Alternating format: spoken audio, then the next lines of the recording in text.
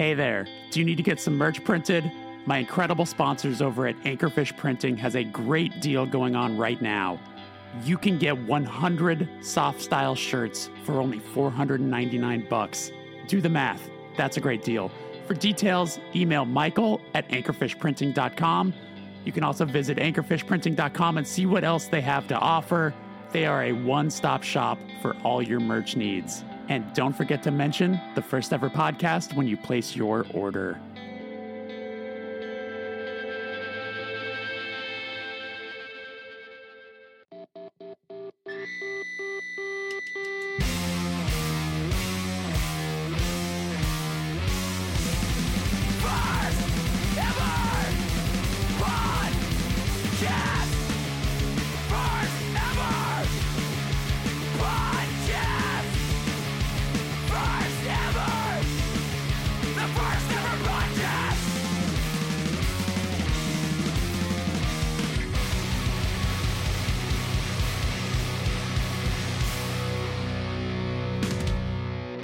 Hello and welcome to the First Ever Podcast. My name is Jeremy Boehm. I am your host, and if this is your first time here, this is a show where I interview artists of all kinds about the first experiences in their art form that led them to where they are today. My guest this week for episode 156 is Christina Michelle, the vocalist of Gougeway, current bass player of Nothing, graphic design artist, all-around awesome person, longtime friend. I've had the absolute honor and pleasure of working with Gougeway in the past. My label Secret Voice put out an EP for them, and then I co-produced their album Burnt Sugar way back when. They went on a bit of a break when the pandemic hit, and they are back with a brand new song that came out in May called Idealized, and they have a new record in the works, or maybe it's already recorded. Maybe we talk about this in detail in this episode.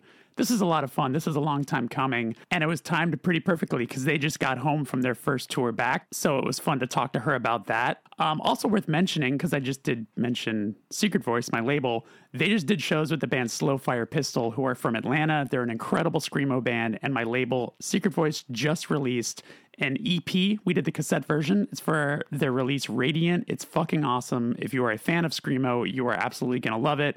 The 7-inch came out on Tiger. You can get an exclusive color variant of that from Secret Voice on red vinyl. And the cassette is limited to like $250, so go pick that up. Also, I want to let you know, if you are new here by chance, that there is a bonus episode available right now where Christina answered questions that were submitted by subscribers. A lot of great questions this week. So I appreciate everybody who did that. If you want to hear that and also have the opportunity to submit questions to upcoming guests, please go to patreon.com/thefirsteverpatreon. And hey, if this is, again, your first time here, please subscribe to the show on Spotify, Apple, wherever it is you're listening to this.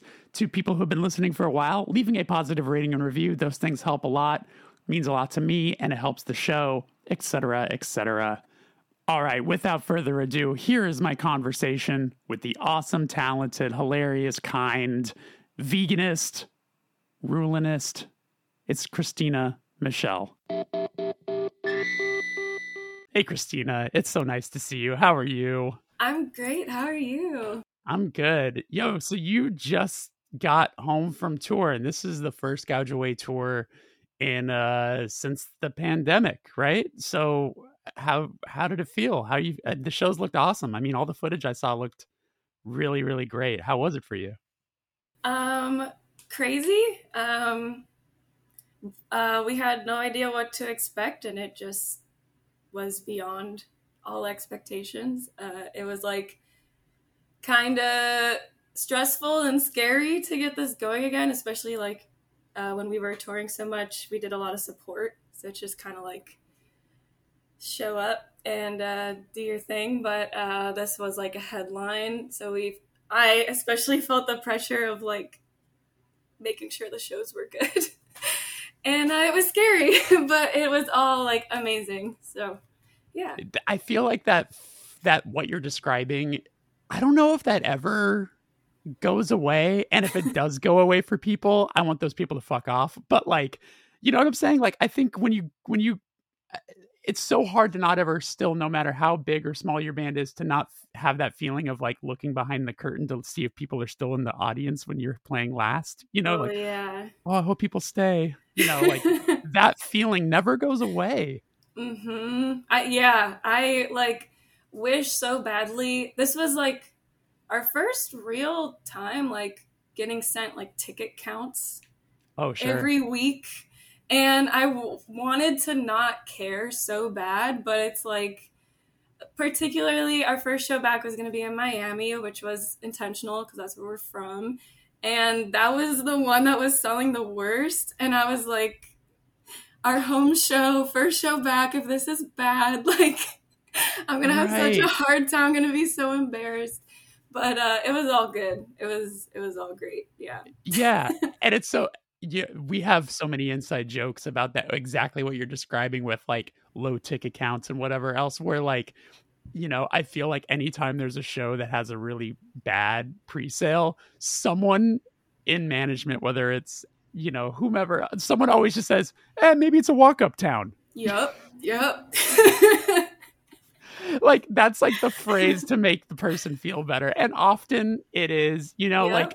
like there's a lot of circumstances where the shows that do have low pre-sale, you come to find out it's like, yeah, because people there know that the show isn't going to sell out, so they feel comfortable knowing they could just buy a ticket at the door. They avoid the extra charges of ticket fees and stuff by just knowing they can buy a ticket at the door. Yeah. So those things do play, but as for the ego, it's always tough when you're looking at those numbers being like, wow, that says this show is 12% sold. Yeah. But how long was it? Was it like a week or was it like 10 shows or something? It was 9 shows. Yeah. That's Nice. awesome. Yeah. Quick. What was your favorite one? Do you have one? Favorite one? Whoa, that's so hard. Was there one that really caught you by surprise? Philly, 100%, because every time we've ever played there, it's so boring. Like just like slow, like not very, like not a big reaction. Yeah, like people just stand there with their arms crossed, and we're just like, what is going on here? Every single time. It was to the point where I almost wanted to skip Philly on this tour because I was like, I want to have a really fun tour. I don't want to have anything be like a bummer. Yeah. And that one, like, it was sold out. It was like, it was also during This Is Hardcore, so another reason to expect it to not really do great. And it sold out. Like, people went off and had so much fun, and even the people that worked at the venue were like, your crowd is amazing. They're just like, they're sweet and fun and like having a good time and respectful, and I don't know. Yeah. Well, it's hard not to sort of think that because I feel like your band is obviously in the same world as ours and so many of the bands that we're all friends with, where it's like we're sort of the opposite side of This Is Hardcore in a lot of ways. So like it gave all the kids that wouldn't be going to that festival something to do that weekend. So I'm sure they were so thrilled. Yeah. Actually, when we pulled up to Philly and we like ran out of the van really quick to get food, we ran into someone and they're like, hey, Gouge, I'm actually not going to your show. I'm going to This Is Hardcore. And I was like, oh, damn it. The one person. You met the one person. Oh, man. Well, I know you did some of the shows with Slow Fire Pistol as you're wearing their shirt right now. Yeah. Were they were only on a handful, right? Yeah. They did the first half with us. That's always tough when you only get to do a couple shows with one band that you definitely love, where you're like, I wish you were just on the whole thing. 100%. So, I mean, I feel, before we get into anything, a thing that I've always thought about Gouge Away when I think about this subject, which is, and I'm going to preface this by saying there's probably nothing more boring or over talked about than the pandemic, and I try to avoid talking about it.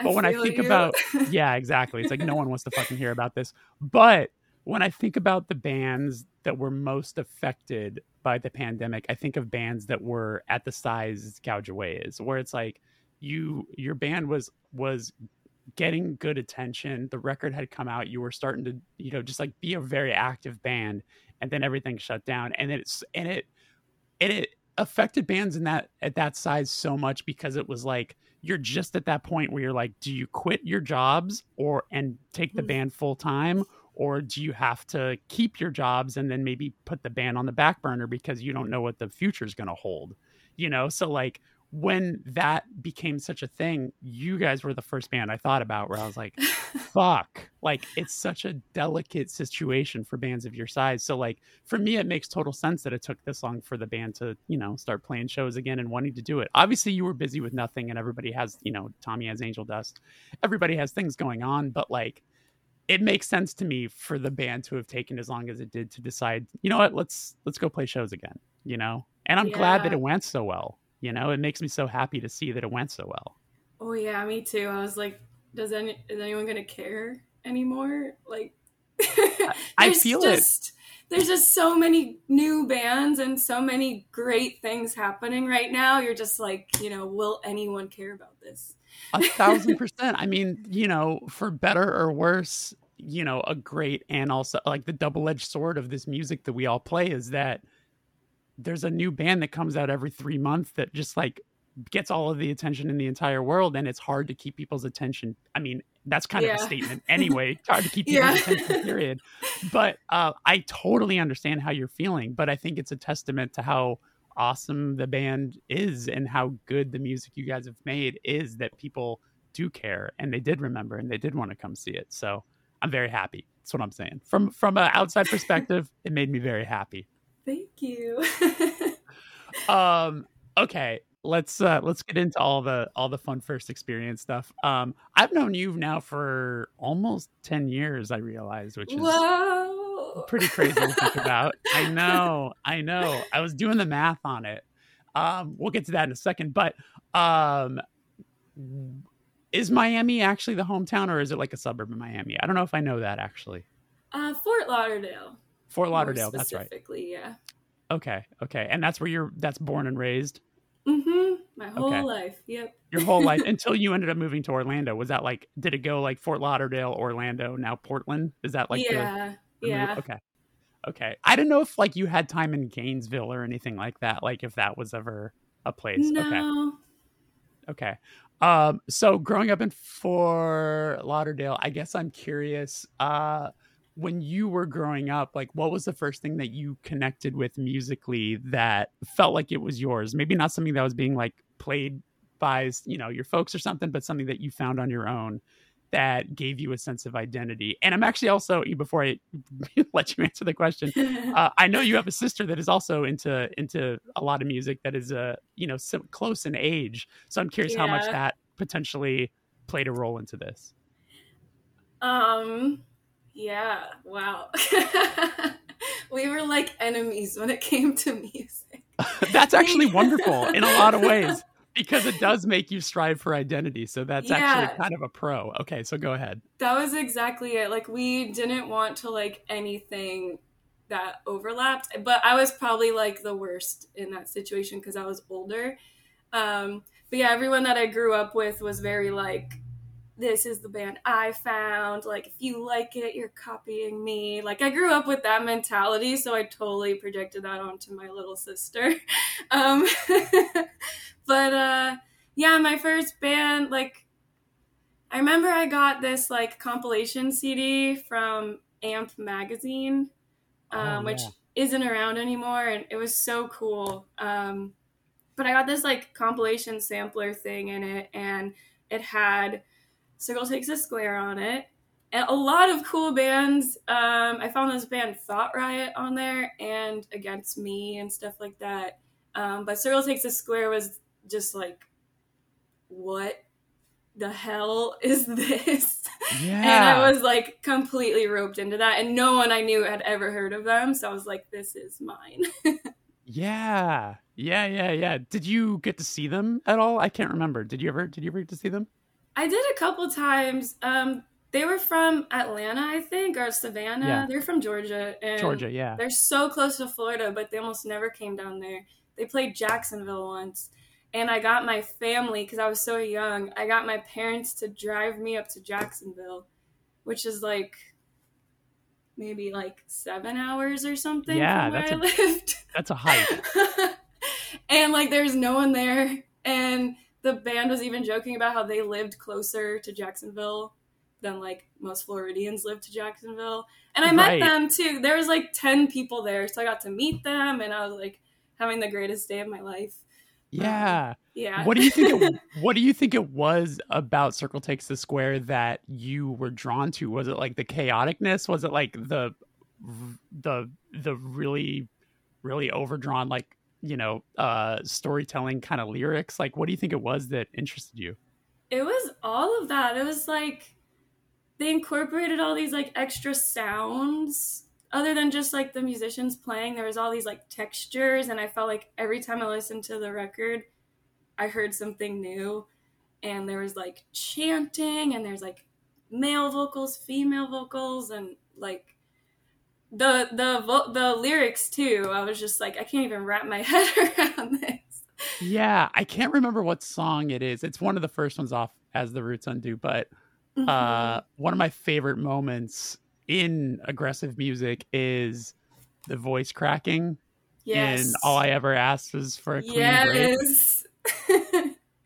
Like, truly, like to this day, like I haven't, it's been a while since I've listened to that song, but I hear it so perfectly in my head. And that vulnerability in that voice cracking, like I feel like most bands would be like, okay, let's do another take of that. My voice cracked pretty tough, but it's so honest and it's so vulnerable that was for me what made me love that band. That exact moment, the first time I heard it, I was like, I'm in. I'm so in.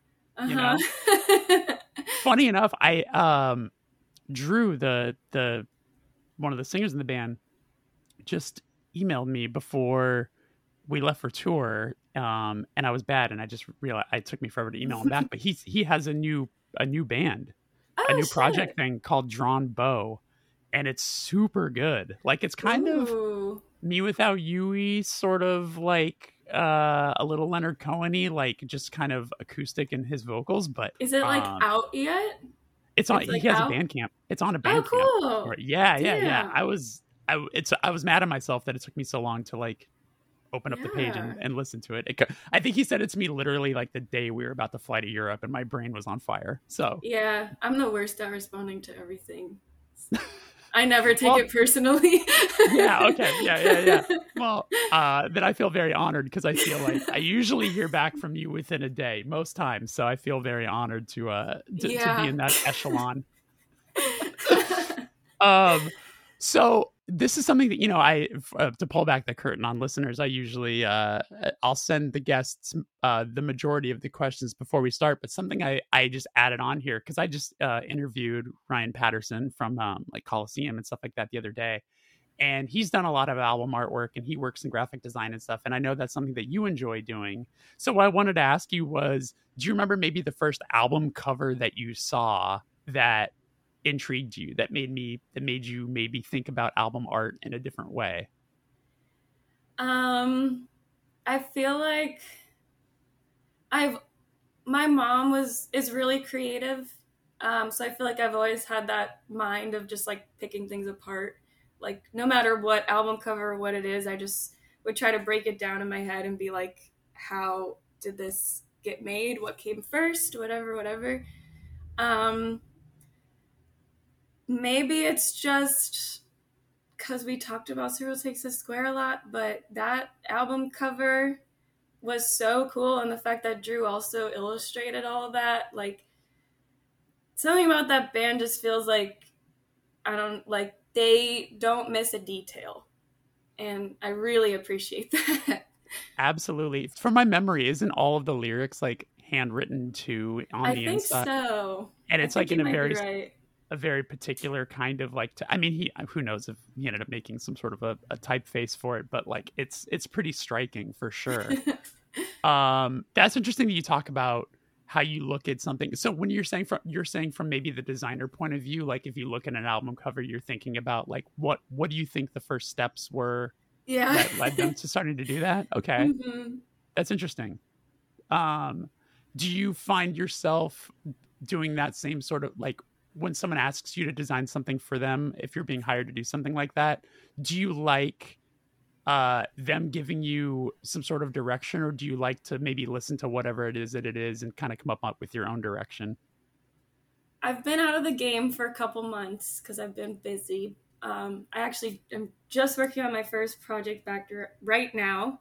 Um, I like when I get some direction, some input, because everyone, like, I don't know, like, I feel like you could look at what I do and be like, I like what you make, do anything, and I could totally miss, because I'm like, well, I like this about what I do. But you might like something I'm not even, like, considering, you know, so. Totally. Some of my, like, most popular things I've posted are ones I, like, don't get. I'm just like, I don't really care for that at all. Isn't it funny how that seems to always work that way? The thing that you believe in less is the least is the thing that people want to talk to you about or do or whatever comment on. Yeah. But I like the collaborative like aspect of it. I like knowing what people like so I can like start there and stuff. Totally. It was funny. There's one designer that I had hired to do something for one of the projects, and something that I really appreciated was in like the terms of his work, he was basically like, you get one round of notes. That's it. Ooh. Which I was like, respect on that, yeah. you know? Because I can imagine boundaries. I mean, like, as someone who's never designed anything, like, I can imagine that can be sometimes a bit of a tough thing where someone maybe comes to you very excited to do work with you, and then after a bunch of comments and rounds, you're just like, well, why didn't you just do this? Like, yeah. I can imagine that gets tough. Okay, so I don't know. Were you someone who was like buying CDs when you were younger, or were you in the download era? Like, would you remember the first album that maybe you bought with your own money? I have tried to think about this so hard. I have no idea. Okay. But I was a big CD buyer. There was like a used CD store I would go to all the time with my parents. Is it still around? Cassettes. I don't think so. I don't think they made it. Yeah, I had cassettes too. I remember having the Macarena on cassette. Okay, that's a strong first. I mean, that's a strong first cassette. Like, so were you buying like singles then? Like the just like the actual song just on like a the like 2-song cassette, or did you buy the album? It's just kind of a mix of things. My parents also liked like Nirvana, like lots of metal, classic rock and stuff. So I think that might be why I can't remember the first CD I bought, because like we shared. That's really cool, actually. Yeah. That's awesome that you all had that interest. I'm glad that it didn't turn you away from that stuff. You know, a lot of times what your parents listen to makes you not interested, but you actually were down with what they were into. I really gravitated towards like grunge and stuff like that, but the classic rock stuff I did not understand. Have you come around to any of it now that you're a bit older? Yeah. I can't like I'm not interested in knowing like, I don't know, who sings what and who did what. I'm not like super interested in that, but like I a few years ago discovered that I absolutely love Journey.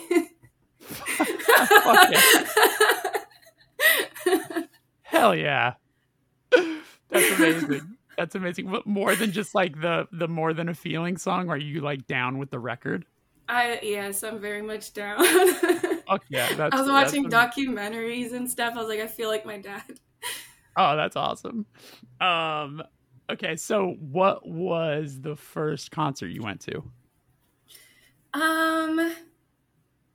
Concert or show? I know there is a difference. What came first? Was it like a local show? The first was a concert when I was young. I saw Christina Aguilera and Destiny's Child. Banger. Yeah, my mom took me. It was a surprise. And My first show was in 8th grade. My friend's brother was playing a Battle of the Bands. So we went to go support him, and then I fell in love. Like with just like that kind of energy, like did you have that eye-opening like, wow, anyone, like, you can just do this? Like, was it that sort of an attraction to Yeah. it? Yeah. And like, I was in 8th grade, so I was pretty young. So all the people playing were a little bit older than me, but it just felt like, wow, like, this is like, I don't know. I've never seen like that. The music side, bands and musicians felt so far away and like behind a screen, I guess. I don't know. But Yeah. No, yeah. I have sort of a similar thing where I think the first time that I ever saw any sort of live music was at a Battle of the Bands at the high school that I ended up going to, but I was still in junior high, and there was a band from our area that was like kind of like a gothy band, and they were called God Out of the Machine. And I remember just like being so stunned, and I'll bet it was fucking terrible, but like to my, 7th or 6th grade brain, I couldn't believe it, like I was the first time seeing someone that wasn't some big rock band on a big stage that where it felt so unattainable. Like, I'm like, you can just do this in the high school auditorium? Yeah. Yeah, it was so cool. It was like a disgusting, crappy, like stinky. I don't know if you ever been there. Pompano Indoor Skate Park, Oh, also known I as don't think so. Piss. Yeah, I think I've missed Piss, unfortunately. Yeah, it was a long time ago, but yeah, like I saw like the number 12 looks like you and like remembering never there. But other than that, I don't know if like any other current band would like have ever Sure. been there. Was number 12 a Florida band? I don't know where they're from. Yeah, I just saw them. Yeah, sure. No, what I was gonna say is like I was wondering if that was like maybe a spot for where like the localish bands played, because I remember Yeah. never being a Florida band, right? So okay, interesting. That's really funny. Piss. The fact that it is just casually known as that is incredible. Yeah, it was pretty disgusting, but it was like it was like heaven for a kid. I want to tell you about Persistent Vision Records. They are a brand new label that has hit the ground running. They've just reissued 2 records from Screamo Legends Page 99, the singles collection, as well as Document Number 8, which is an all-time personal favorite of mine. But they're not just doing reissues. They've also just released a split between Habak and Lagrimas, who are 2 bands that I've absolutely got my eye on that are so good. You can order these great releases directly through persistentvisionrecords.com or through deathwishinc.com. Give them a follow on Instagram at Persistent Vision Records so you don't miss out on what's coming next. So, look, you've been playing bass and nothing, which is incredible. Was bass the first instrument that you played, or when you were younger, did you have any instruments that you played? Like, were you ever in like school band or anything playing like a horn instrument? My first instrument was drums. Somewhere in middle school, I don't remember the age, and I had like a little garage band with my friends. Really? Yeah. Oh, that's amazing. So wait, so like it wasn't like for a school thing, like you had like a kit and that sort of a deal. Did you take drum lessons? I did take drum lessons every single weekend. I saved up money to buy my own kit with my allowance, and I think like the very last of it was like a gift. And I remember like no, everyone kind of thought it would like really like, you want to play drums, like, are you sure, like, where did this come from, like, that doesn't make sense. I don't even know where it came from, but I really wanted to. And I got the drum set, like the last bit of it, as a gift, and then my parents went out to eat, and by the time they came home, it was all set up in the living room, and they're just like, damn, like, you are serious, okay. Like, wow, that was cool. Yeah. So how long did you end up playing before you put it to the side? I played Probably for like maybe like 4 years. The main reason I stopped was like I had a health condition. I started getting blood clots in my arm, so I couldn't physically play the drums anymore. And then just became like moved into an apartment, like just life Yeah, started happening, and then I got into singing. So totally, totally. Do you still have the kit somewhere, like in storage? no, I just sold it recently. Like I've been hanging on to it for so long. I actually played in a couple bands. Sim says I was the first drummer for Insignificant Other. I can't remember if that's true or not, but I Wait, filled in was a that couple band times for bands. was that band originally from Florida? I don't know if I knew that. Yeah. Wow. Okay. All right. Well, then what was the yeah? Then tell me what was the first band you were in? You said you had like garage band. So like, what was the first band you did? Just some funny little garage band. I don't know. Being like middle schoolers, I hated Green Day, and all the bass player wanted to do was cover Green Day. So we had a lot of artistic differences. It was trouble from the start. Yeah. That's amazing. So was the band just basically doing cover songs or were you also writing originals? We were trying our hardest to write Yeah. originals. Yeah. Yeah. Was that the first band that you played a show with? Like, did you do like a battle of the bands with that band or anything? Not even. I think the most we might have played was like someone's birthday or something. Okay. Yeah. Okay. What was it? Did the band have a name? Because I need to know it. Oh my god, it's so embarrassing. I mean, that's what we do here. That's what we do here. Wow, unlocking a deep dark memory. I think it was called The Plight of April. That feels very of the time. That sounds like a metalcore band It does. Yeah. But the fact that your bass player is like, nah, Green Day Yeah. is pretty great. We had no idea. Yeah. Okay, so then did you play a good amount of shows as a drummer for a while? Like was that like a pretty consistent thing for you? It wasn't really like I had a few years where I couldn't play drums. Yeah. And then I like kind of was trying to rediscover that and get back into it. That's when I would play with Insignificant Other. I don't know. I would try to like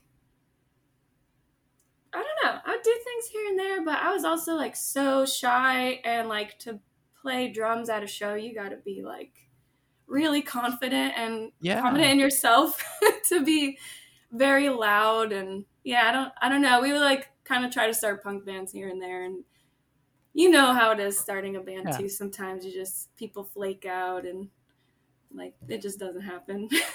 Totally. So I'm curious, do you ever sit behind the kit now and just like have fun and like can you still keep up? Like what's your drum relationship these days? Whoa. I don't really do it too much anymore. Yeah,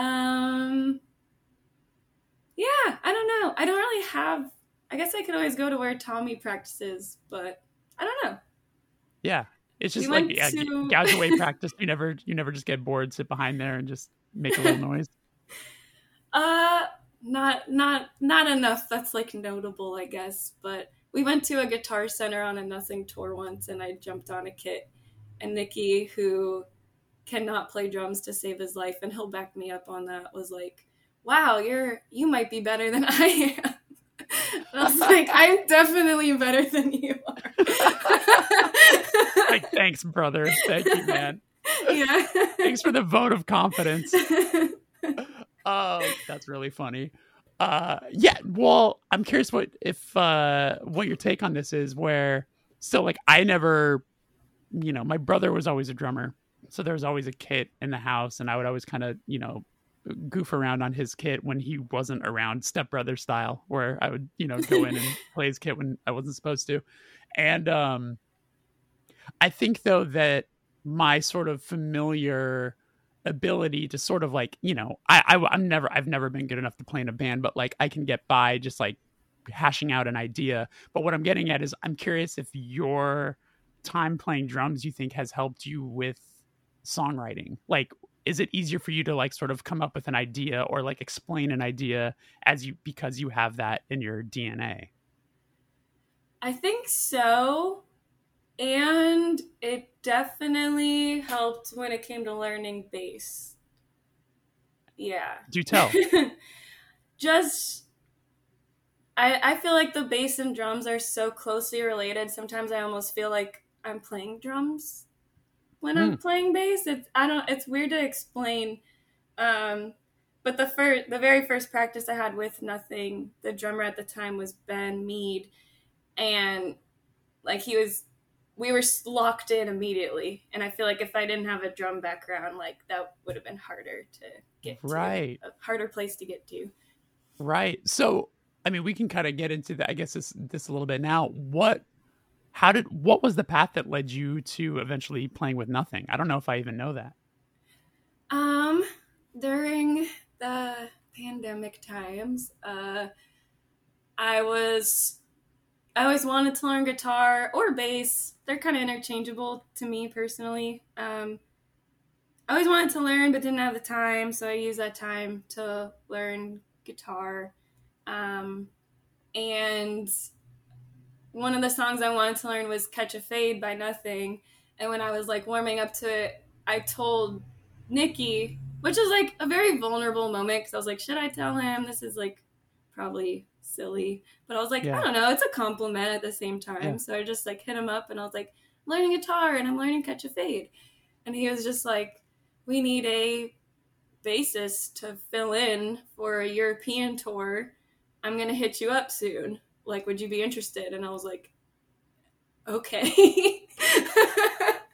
And I didn't own a bass. I would like use Tommy's bass. And I kept reiterating to Nikki, I was like, I don't play bass and I've never done this live. I like really don't know what I'm doing. And he's just like, it's fine. Like, I'll teach you.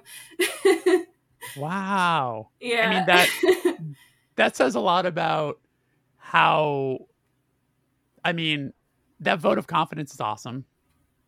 That I think it speaks to how you're a very easy person to be around, because to just like invite a stranger, not a stranger, you've obviously toured with Nothing in the past, but like to invite somebody who, you know, is being very honest about their abilities and them just being like, no, we want you to do this is pretty awesome. That's like, that had to have felt pretty good. Yeah, it just felt like something that's like, I can't say no to this. This is weird as hell. Like, can you tell me about the first set you played with Nothing and how it was for you? Yeah, it was so scary. It was in Czech Republic, but also at the same time, I feel like my first tour being a European tour, it was like, I don't really know that many people out there. So it wasn't like in America where it's like you're playing to people who know me and probably have heard of Gougeway or are my friends or are my family. And I feel like that's a lot more pressure. Where in Europe, I feel a lot more anonymous. So that took some pressure off, but I was still so nervous. And Nikki was just like, you worked really hard to be here. Like, you're going to do fine. And like, that was exactly what I needed to hear. And then we did it. And it went, Nothing plays for an hour. It went by so fast. And I'm sure I was sloppy and not that good. But it was like, I was like, I just have to have fun. Like, I can't like, I'm going to be sloppy. I'm gonna mess up. Like, that is 100% going to happen. So just like have fun doing it. And then people will have fun. That's amazing. I also don't think I put it together that was your first European tour. That's right. Cause Gougeway never got to do like a full. We Europe, did, right? You did we UK, did a few right? little things. We did a little bit of Europe. Okay. And the UK, yeah, but yeah. But not to the extent that Nothing did. I mean, I remember. No. I remember I felt like Nothing was on tour in Europe, like almost back to back for like so long, right? Didn't you do like a really long one and then you went home for a very short amount of time? Uh-huh. And then you went right back. Wait, because I saw you we saw you at Outbreak, right? Uh-huh. Yeah. And like you had just done a tour and then you guys were going right back, right? Yeah. It was Oh my very God. long. It was like Exhibit doing like the, oh, we heard you like touring Europe. Well, here's some more touring Europe. Yes. That's super crazy. But as time went on, did you find yourself like being able to have more fun and sort of like disconnect from being, as hard on yourself about like getting the parts right and just like eventually lock in? Yeah. And it's all like, I feel like it's your own personal approach to that stuff too. Like you could beat yourself up, or you could say this is a learning experience, and just like after we played every day, they're like, you messed up here. This part's like this. You forgot that. And I'd be like, okay, I'm taking notes. Like tomorrow will be better. It's like, don't take it so hard. Yeah. No, absolutely. Absolutely. And as long as like that is being told to you in a way that doesn't make you feel bad about yourself and you can just take it as like constructive, that's great too, Yeah. you know? Yeah. Okay, let's go back and let's travel Ooh, back again. yeah. So what was the motivation for you to start singing in a band? Like was Gouge Away the first band that you sang in?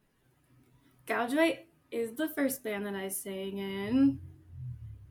And I think it was just like I fell so in love with going to shows that just became all I did outside of school and stuff, and work.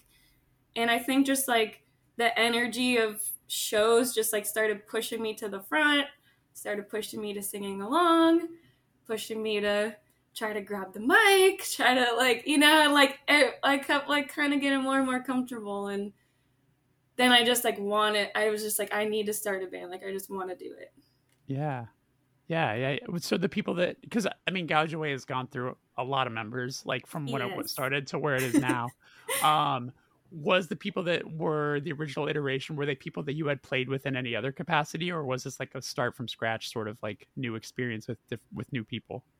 Totally a new experience. I'd say the closest thing to playing together was just that like Mick was in a band that I would like see all the time, and I would jump up and sing parts with them, and that was like the extent of what we ever did together before Gouge Away.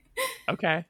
What since one of the questions as well as the first show you ever played, it sounds like the bands that you played drums in kind of did play, but I guess I'll ask, what was the first Gouge Away show?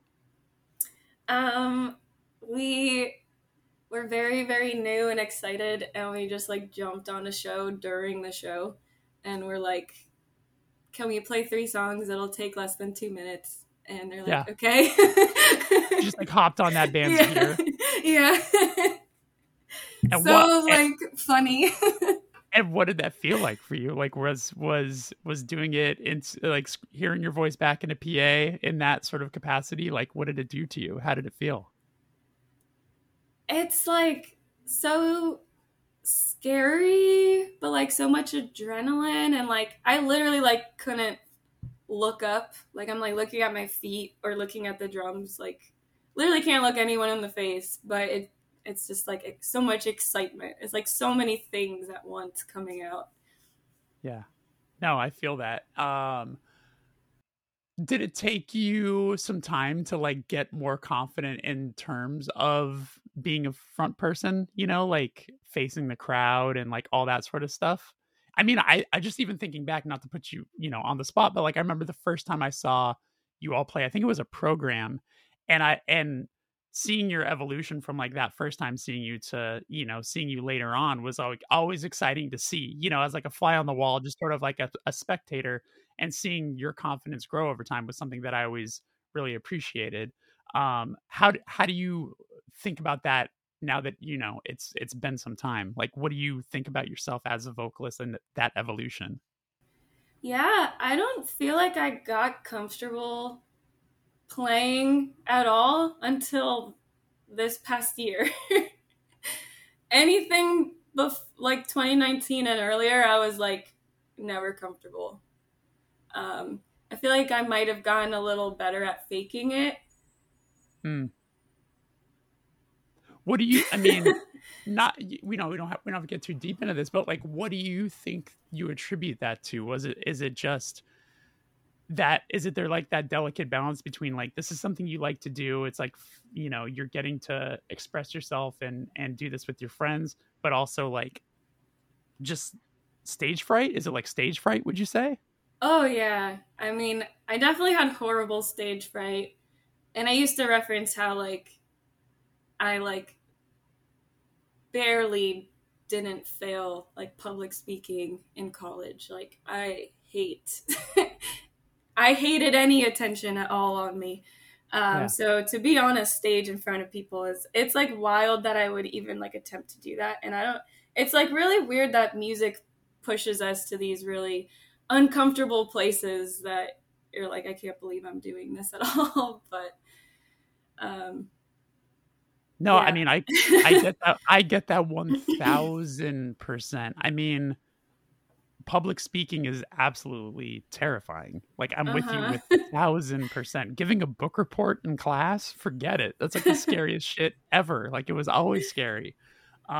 So I completely understand it, but I also understand what you're saying where you're like, yeah, music drives you to want to do it because as soon as you have that microphone, like as much as you are sort of the person that's being looked at, like it is still sort of that idea. I mean, especially if you have a band with you too, it's like you sort of have them on your side at least to where it's like, Hmm. hey, if I go down, we're going down together, sort of a Yeah. feeling, Hmm. Um, interesting. So, what was the first time that you ever recorded, and was that when you were playing drums? The first time I recorded was vocals for Gouge Away. It was for a demo, and it was so uncomfortable. Uh, Was this okay? So because it can get a little not as straightforward when you look at your release history. So in 20 the band did the band start in 2013 or was it before that? I think it was around 2013. Yeah, So in that same year there's a release called Still Bored and then there's Focus Your Anger, the cassette. Which came first? still bored. Okay. I can't believe we're talking about this. Oh, we I mean this is your fault for keeping a band together for I 10 years. Um don't know. so so that was the first time recording that release. Yeah, it Yeah, was in a hot Florida warehouse where the engineer, it was like the cheap guy that every small band went to. totally. Um, but the engineer, he built a vocal booth out of like plywood, no ventilation, no airflow, nothing, in a hot warehouse already. And it was just horrible. I was like dying to get out of there. I also had no idea what I was doing. Yeah, Um, yeah, I just wanted it to be over. yeah, yeah. The first time doing it is always so scary because you're hearing yourself back for the first time. Like you're unfamiliar. There's people there that are like witnessing you do this, and like you're so Hmm. on the spot. It's like all those nightmares kind of come to life. Plus, you're also in like a hot box as you're describing. Yeah, like literally a sauna. Yeah. How long did you do have to do a bunch of takes or did you do enough where you're like that's it, I got it? I I don't even know if I did a bunch of takes because I it was a mix between being so uncomfortable and so scared. I think I was just like, "Yep, that's good. Keep going." Like, Right. Yeah. How yeah. long how long were you all a band before you went and recorded? Oh, probably a couple months. It Yeah. was probably literally just like we wrote these songs last week. Let's go. Okay. Yeah. Okay. And I mean, it's so funny how time moves at such a different pace, especially then or when bands start and all that sort of stuff. Like what do you remember sort of like what the timeline was between when the band started, you recorded versus when you hopped on and played that show? Like had you recorded yet when you hopped on and played that show? I I feel like the show might have come first. Okay. Yeah. Okay. Yeah. And then so as I said, like in that same year, there's that Focus Your Anger cassette. Was that something that like you guys just wrote more songs? We're like, fuck it, let's go record more songs. Yeah, and they were supposed to just be demos for us, and then we're like, let's put it out. So again, who knows if this is misinformation on Discogs, but is the cassette literally limited to 15? Is there literally only 15 of those? There might be. I definitely don't have one. That's crazy. Yeah. That's wild to think about. It's so funny to just think like, oh, there's gonna only be 15 people that want these, Yeah. and 4 of which are members of the band. Obviously you say you don't have one, but like, I better not keep one in case we can make $4 off of this. Right. Yeah. I mean, that also sounds like you were dubbing them yourselves. Like you're not sending off to a pressing plant to make 15 tapes. Yeah. Did you make the art for either of those? The first one, yes. Still Bored, I did. And then the other one was like a photo, like a local person took, and then I just like added the text over it. Mm-hmm. Mm-hmm. Yeah. So, okay, if I'm doing this correctly, you and I met in July of 2014. Does that sound right? That's crazy. I can't believe that. Because we met at the New Brooklyn Tavern, right? In South Carolina. Right. Yeah. So you were on tour with your sister who was playing music. Mm-hmm. And I think, if I remember correctly, she was playing somewhere nearby. And you all were just like, oh, like, we'll just swing by the show or whatever. And I met you, and we just happened to meet outside and chatted it up. Uh-huh. And for whatever reason, this friendship formed, like obviously you two made an awesome enough impression that I was like very excited to become friends with you two.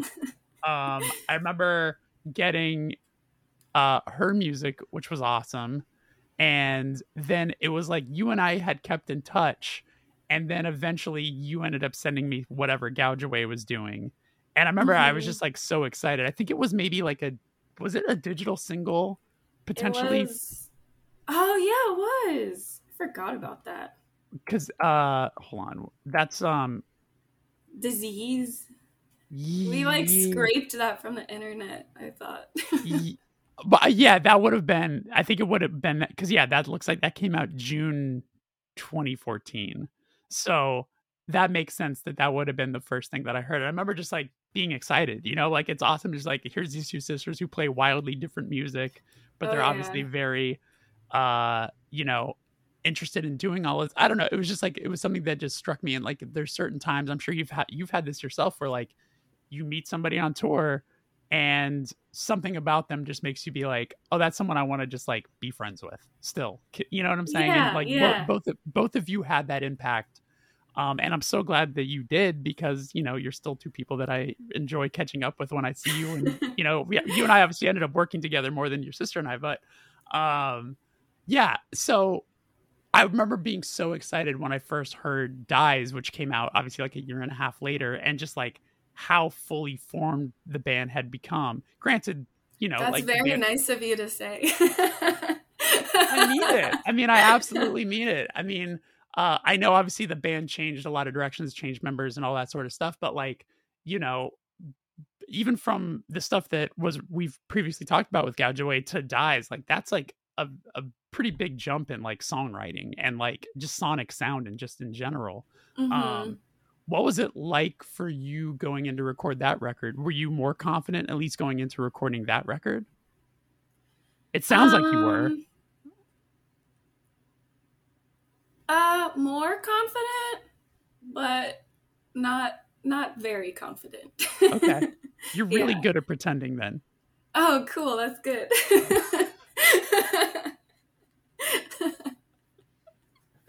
How long did that record take? Like, were you in the studio for like a longer amount of time?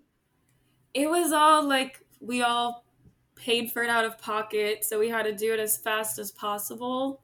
And I was one thing that really stands out to me on that record, and probably why I don't love it, is I was also a teacher at the time, and I was teaching kindergarten. So I was like, on weekends, I'm recording a record where I'm screaming, and then all week I'm talking as my job, and I had no like recovery time. So whenever I hear that, that's all I hear. Is like you hear that like, oh, on Monday my voice was blown out. Yeah. Interesting. Interesting. Interesting. Um, by the way, I mean, like, if you're cool talking about it for a second, like, I find it really cool and interesting that you were a kindergarten teacher, especially considering, you talking about how you don't like being on the spot, but obviously you're like teaching a class full of kids. Obviously, talking to kids is easier than talking to adults, but like, Yeah. um, what drove you to want to do that, and do you miss it? I always want to be a teacher ever since I was a kid. Like probably like kindergarten, I was like, I want to be a teacher. Um, and I do miss it a lot. It's just it's such a messed up profession. I don't really see myself going back. If it was like I don't know, if it was the job I thought it was, I would probably still be doing that right now. Mm-hmm. No, Yeah. yeah, that makes sense. That makes sense. Because you did that for kind of a while, right? It was a couple years. Yeah, 3 years. Wow. Did Yeah. you was it? Did you have a pretty? Um, were you able to kind of come up with your own things in the curriculum, or were you like kind of told like this is what you have to teach every week? We did have to follow a set curriculum, but I always try to make it fun. Yeah. I would like decorate the room or like try to find songs related to because I knew as a kid I always learned through songs. Like I still know like the multiplication tables songs that I learned in like Yeah. third or fourth grade. So I would always try to incorporate music. Yeah. Yeah. That's awesome. That's awesome. Um, and so what was the first tour that you ever did? Because I know that you went on tour, but not playing music. Like you did merch or something, or like did you TM before? What was the story there? I used to book local shows, which then turned into booking like DIY tours for my friends, and my only payment was let me go with you. So yeah, I was like TMing without having any idea what TMing was. Sure. Yeah. I mean, I feel like that's what most people do, at least when they start out. You know what I'm saying? They're just like, no, yeah, I'll totally tour manage. And then you're like, do I just have to Yeah. ask the promoter for money at the end of the night? Is that, and just hope that they give me enough? Yeah. Um, so what was your first time touring? My first tour was 2019 or No, 2009, nine, yeah. sorry. 2009. So I was 19 Yeah. and I went out with my friends like ska punk band. Okay. And Hmm. how long was the tour? Like how far did you go? It was an East Coast thing. I Connecticut stands out in my memory, but other than that, I don't really remember. It Yeah. obviously gave you some, it obviously, gave you the bug a little bit, because if it's a thing where like you say that's your payment for booking something, like let me go with you, Yeah. like what was it? Was it like was it you wanting to just sort of like see the country? Was it you just wanting to get out of Florida? Like what was the driving thing for you, you think? Definitely getting out of Florida. Um, I don't know. Something about growing up in South Florida is just like a lot of people just want to get out. Um, It's fucking and far. It's far down it's there. far. It's so far, and it's like really regressive. And it every my first. I feel like each tour that I did, and the more I got to see of the country, even if it was just like little bits at a time, it just felt kind of like, oh, there's more out there, and there's more people who think like me out there. I'm not stuck in like this situation. Yeah. So Yeah. No, yeah. absolutely. Um And I mean, when I met you, you were on tour with your, what would you say that you touring with your sister was you being older sister, like protective, or was it like oh, I'm just gonna do merch for you or something like that? Like, because I imagine it's tough not wanting to do the protective thing. Yeah, it was both. Yeah.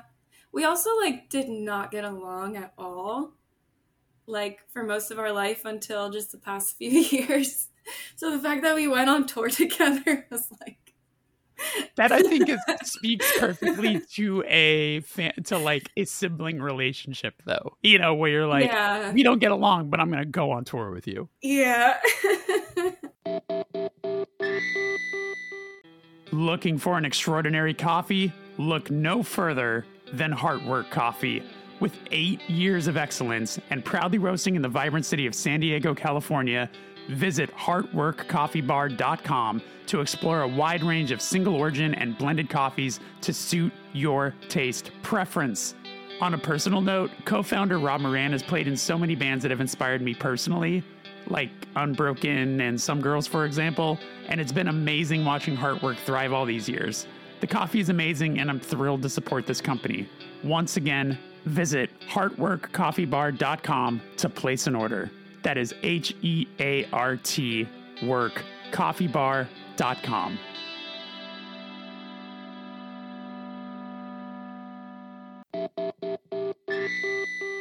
So, how much touring did Gouge Away do before, I guess, you and I started working together? Was there much touring? Like, did you guys tour much on Dies? No, we just did a couple, like, I think the most we did was a couple East Coast things. Okay. Maybe a short little West Coast thing. I remember my first time going to the West Coast was a huge deal because I never thought I would do that. But we first linked up in like 2016. Yeah, I think that sounds right. Which is the year Dies came out, I think. Right. And then, because then it's so hard to like remember back when we did the shows together with Ceremony. That was also was that pre the 7-inch on Secret Voice? I think it was, right? Yeah. Probably. Yeah. Or like around that same time. It was pre. Yeah. Yes. Yes. You know what's funny is like I don't know that I was very involved with like the production side of like the recording of those two songs, but I saw you went to someone named Ethan Murphy. And he had done stuff with Axis before and whatever. Like, what was the connection there, and what was how was recording those two songs for that 7-inch? I think it was just like the Axis connection because they recorded a whole record with him and had a good experience. I went there for one day and met him, and he's just like such an easygoing, sweet guy that it was like kind of a no-brainer. And he's in Florida, so it was easy. And the experience was good. Someone made this connection where it's like we had a member change on this 7-inch, and it's like the one side Swallow is the old lineup, and then Sweat is the new lineup, and it's like you're literally flipping that 7-inch over to the new Gouge Away, and it's strange. It's cool. Wow, I don't even know if I realized that. I mean, I knew that the band had gone through members. I had met previous members that were in the band, and like I remember there being a lot of stressful situations involving that. So I applaud you all for sticking it out and, you know, like making the band work one way or another, you know, and grow and like sonically grow. Like I love when you can hear that evolution in any band, you know, where though things have changed and the sound of a band changes or whatever, you can still tell that there are elements. Like you and Mick are obviously like the core elements of what makes this band the band. You know what I'm saying? I mean, I remember when you sent me those songs, I was just like so excited and getting so excited to like get to be a part of any of that. And then when it came to Burnt Sugar, I mean, like for me, that's like a fun first experience. Like it's my only time I've ever really hands-on worked with a band, and I want to, you know, like years later, once again say, you know, thanks for giving me that opportunity to even have any sort of like small part of that record. You know, that was really I was so nervous. I don't know if you realize how nervous I was. I had no idea. I think all of us were nervous. Like it's so funny, like so for, you know, for listeners who maybe don't realize, it's like with Burnt Sugar, like I had flown out to Orlando to sort of just like hang out with you all. And it's so funny, someone who I just talked to the other day. Dee Dee from MS Paint was talking Okay. about how normal it is for bands to just rehearse in a storage space, like how Uh-huh. you all did. And they're like, oh yeah, that's a normal thing, like people just be like opening up the opening up the gate, and then just like in the middle of this very corporate storage Mhm. unit to just practice. And I was just so blown away. I remember just walking into where you all practiced at the time and just being like, I can't believe this is allowed. Like, this is I so know. fucking crazy to me. We couldn't Um, even fit in there. We had to sit in the hallway. yeah, it was so impressive. But yeah, so I had flown out to Orlando, and then the idea was like, yeah, I'll like, hang out with you all for a couple days, and we'll just kind of go through these songs and all of that. Um, and I was so nervous about, I hope I'm able to at least, you know, make some sort of impact. I mean, for me, the driving force of me wanting to do it was the song Ghost. Like when I was on tour with you all and you were starting to debut that song live and play that song live, for me, I was like, this song is so fucking good, but I just wish they would just extend this one part. Like I had this in my brain. Yeah. I was like, this song has so much goddamn potential. But like, I also was like, they also probably don't want to hear an outside perspective of like, hey, like the song's really good, but like, I wish you would just do this thing. It's like, but I'm so thankful that you were so nice enough to let me sort of come in and make some suggestions like that, because it was a lot of fun for me. It was so awesome, and we still talk about it all the time. Like, the two main things was Ghost, making it longer. Like, we were so scared of that song. Like, we were terrified of that song, and then you like pushed us to like own it and be like, no, like revisit, do another verse, like come on. Yeah. And we played it on this tour, and we're like, Ghost is so short, I can't believe we were trying to get away with it being even shorter. Like, that's wild. And the second one was Hey Mercy. I remember we all thought that was like a throwaway song, and you're like, no, this is the song. And now that's like maybe my favorite one. And Oh, that's awesome. we might have thrown it away. So Yeah. It's so yeah. funny how that is. I don't know if I used this as an example at the time, but somewhere I could probably find it. But like the original version of our song Home Away From Here is so short. It's like 35 seconds long. What? It literally, like, that might be an exaggeration. It's definitely under a minute long. And it basically just does like verse, chorus, outro. It's so fucking short. And Wow. and when we sent that to Ed Rose, who produced that record, like we sent him a bunch of demos, or like, probably like shitty iPhone, whatever. I don't know, that's pre-iPhone. I don't know how we recorded them. Anyway, he was basically like, look, I don't know you guys personally. I don't know what your band is, but like, I'm telling you this right now, you absolutely need to repeat a couple of these parts. Cause like Yeah. he's like, your band is so abrasive, but this is the one song that actually has a hook in it. So you need to at least do that twice, kind of a Yeah, thing. that's the And Ghost. That's Ghost.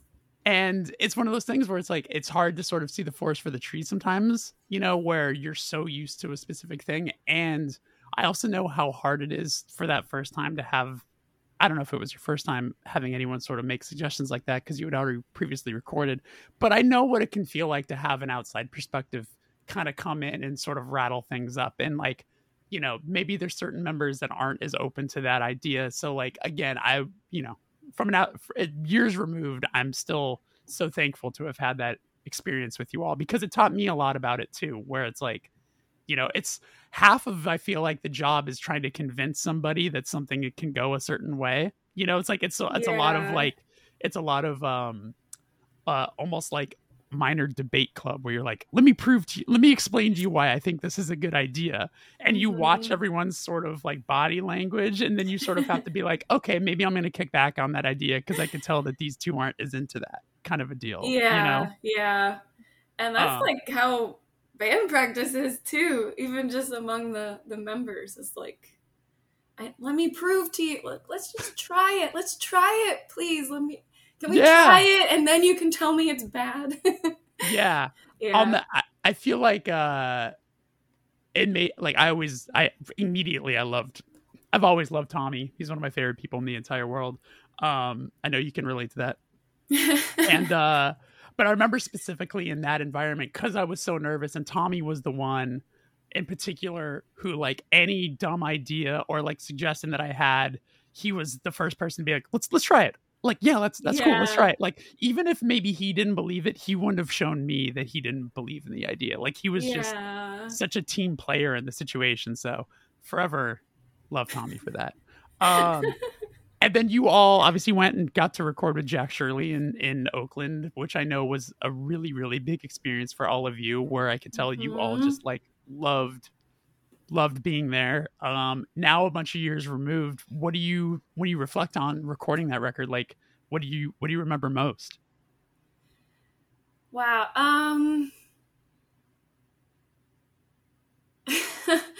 I feel like I mean, I was like starstruck by him, which is funny because he's like a friend now, but I was literally Yeah. star. I remember when we met him and he like gave us a hug. I was like, whoa, like Jack Shirley just gave me a hug. I'm like a big Comadre fan, and like they go so far back, so it's like a lot of history there. Yeah. Um, but yeah, we I think especially working with you, there were so many ways where we were very prepared, and then so many ways where we weren't prepared at all. And I think it's a bummer, but I feel like the things that like always stand out to me are the things that like I wish I could do differently. Classic. Yeah, like I wish I like got to iron out a couple things before it was like recording time. But Right. Right. No, I feel that. The one song that I remember, I sort of was scratching my head about, because I heard all of the parts, but I wasn't really confident enough to know what to do with it, was the song Stray. And then I loved mm, what you all ended up coming up with in the studio, and like your vocals in that song during the chorus. Is that Mick that's singing with you on that, right? yeah, yeah, Yeah, like you two sound so great together, and I love that you went back and you sort of did this new reimagined version of it, which is it's most of the song is still there, but it's sort of you yeah, extended it. Um, yeah. but that song to me, when I heard what you all did with Jack, made me be like, oh, this band is on some other shit. Like this band, you're that song in general showed me like the potential that you all had that like maybe you didn't even realize you had until you recorded that. Yeah, and the first time I sang, not scream, but just the first time I sang was recording. Yeah, And the first time I think the first time any of them heard Stray was when I was recording it. So right. it was all very scary. And Yeah. sometimes I'm like, I wish I could have recorded it better. But it's like the reality is just that it was so new. Like, I don't know. It's amazing that that stuff exists at all. Yeah. Yeah. I mean, what drew me to Ghost was the chorus and your voice in that chorus, where like you would hit this specific note during the chorus, which just gave me like extreme, like best, my favorite elements of Live Through This from Hole, where I was like, Ah! I was like, you're hitting this exact nerve that's like my favorite part of anything that happens on that record, which is one of my favorite records of all time. Like, Me too. and that's what excited me, So, um, what I'm saying is, I guess I'm forever excited to hear, what you all end up continuing to do. Um, I don't know how much you're allowed to talk about, and we can maybe cut this if we need to, but like you have now recorded stuff. Like, what's the we can I will tell again. you everything and I will get in trouble. I'm too excited. Okay, let's play how can we do this to where oh, you know what, this might be let's have a first time ever. Let's do a first ever podcast, first ever situation right now, right? This is gonna be really fun. Ooh. This is gonna be really fun. Hold on. Are you calling Trey? Hold on. See, now Trey's not gonna answer my call. I don't suppose this is like a cool friendship call to tell me, like, you saw a dog that reminded you of me, is it? This is even better than that, Trey. I'm currently interviewing Christina from Gougeway. Christina, you can hear Trey, right? I can. We're about to start. I'm trying to pry into how far into new Gougeway we're allowed to talk about. So what can we actually say when it comes to new material from Gougeway that doesn't get them in trouble? Say whatever the fuck you want, dude. Nothing matters. That was the most perfect Trey response of all time. Okay, I wanted to, if I was to be like, hey, have you recorded? And then, God, no, yeah, no, talk about whatever the fuck you want. Yeah, no, yeah, fucking A, man, do it. Okay, thank you, Trey. I appreciate it. I'll hassle you later on today. All right, awesome. You're great. I'll talk to you soon. Bye, Trey. You're great too. That's why he's my favorite. Okay. So you've all recorded a new record, right? Yeah. And what is the plan? Like, is it supposed to be a next year situation? Or are you going to be announcing it in the coming months? We don't have a announced date yet, but it'll probably be early next year.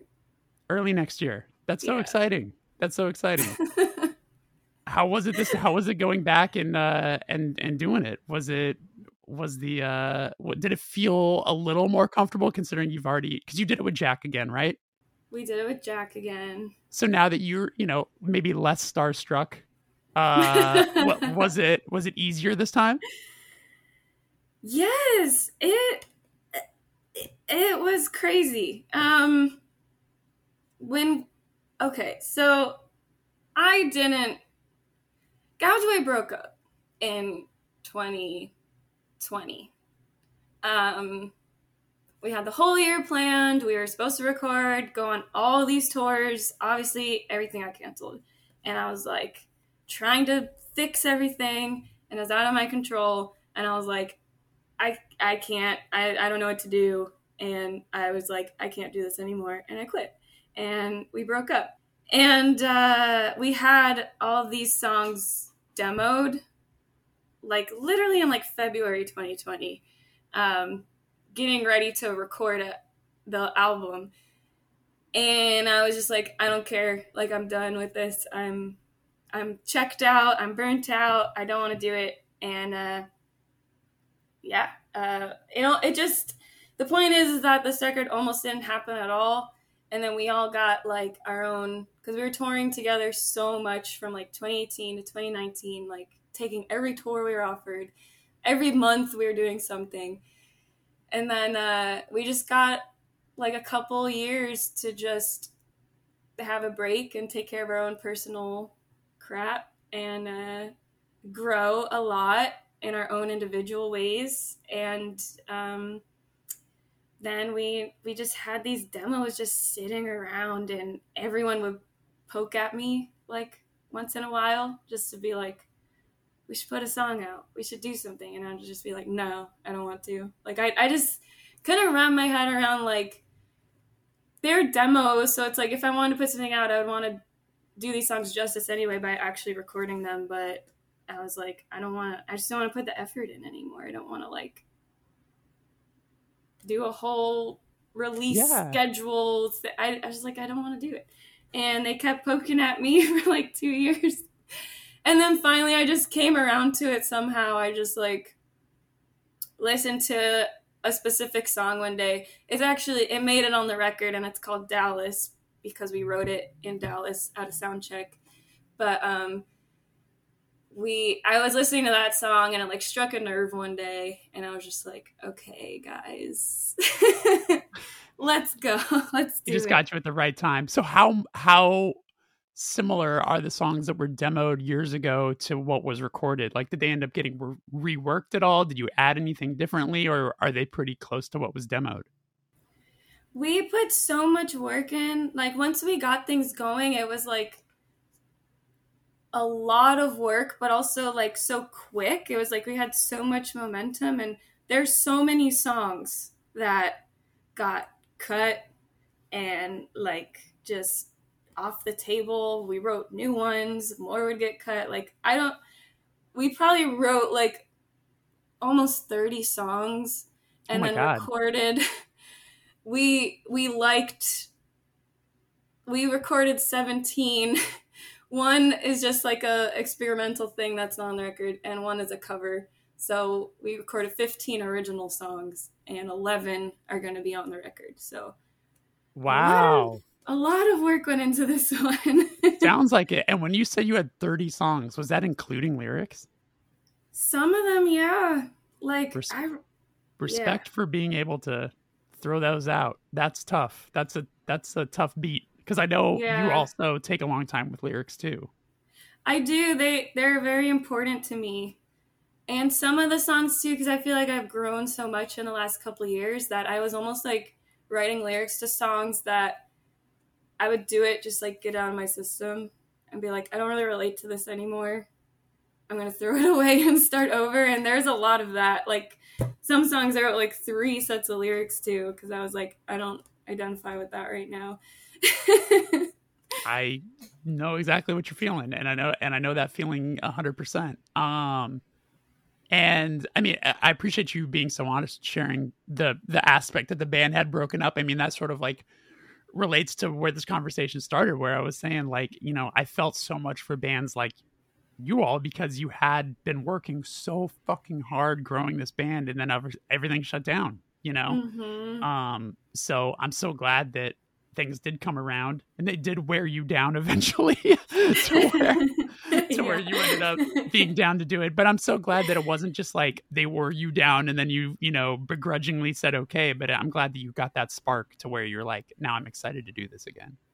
Yeah, and the decision to do it again was a big one, because it's like, you know what you're signing up for by saying yes, and you don't want to get everyone's hopes up for nothing. And I think I like thought about it for a day, and then I only told Tommy, and he's like, we have to tell everyone. And I'm like, I have to. Let me sleep on it first. Right. Totally. Yeah. Well, I'm thrilled. I won't pry any more information. We'll make sure that album title and all that sort of stuff that we can keep that all a secret. But yeah, I think people listening to this podcast will be very excited to know that that's on the horizon. Obviously, the song that you put out, that was obviously from that session. Yep. It's gonna be on the record, but people who are scared that we're not gonna write hard songs, they don't have to be scared. Amazing. We're still doing that too. I love it. Well, let me hit you with the last question, which is, when was the first time you felt like you were doing the thing you'd been working so hard towards? I honestly think it was recording this new record. Being at the studio with Jack Shirley again, I could just see, I almost had like outer body experiences the whole time, just being like, I remember recording with Jack before and being so timid and small, to now being like way more confident and just like having fun, like not like beating myself up so much and thinking about what everyone else thinks and all that. And that experience felt like, I feel like I'm becoming the person that I've been wanting to be for this band this whole time. Like I'm finally getting there. It's very exciting, and I love to hear that. That's amazing. Christina, this has been a long time coming, and I appreciate your time. You are easily one of my favorite people that I've met in this weird world. And yeah, so thanks for your time. Yeah, thank you.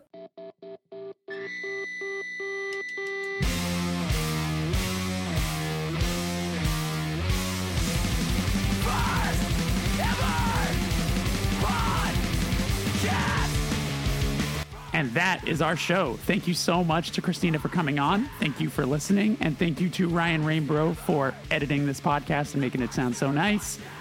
Appreciate you being here. Reminder, there's a bonus episode available right now if you head on over to patreon.com/thefirsteverpatreon. All right. Take care. Be good. Bye-bye.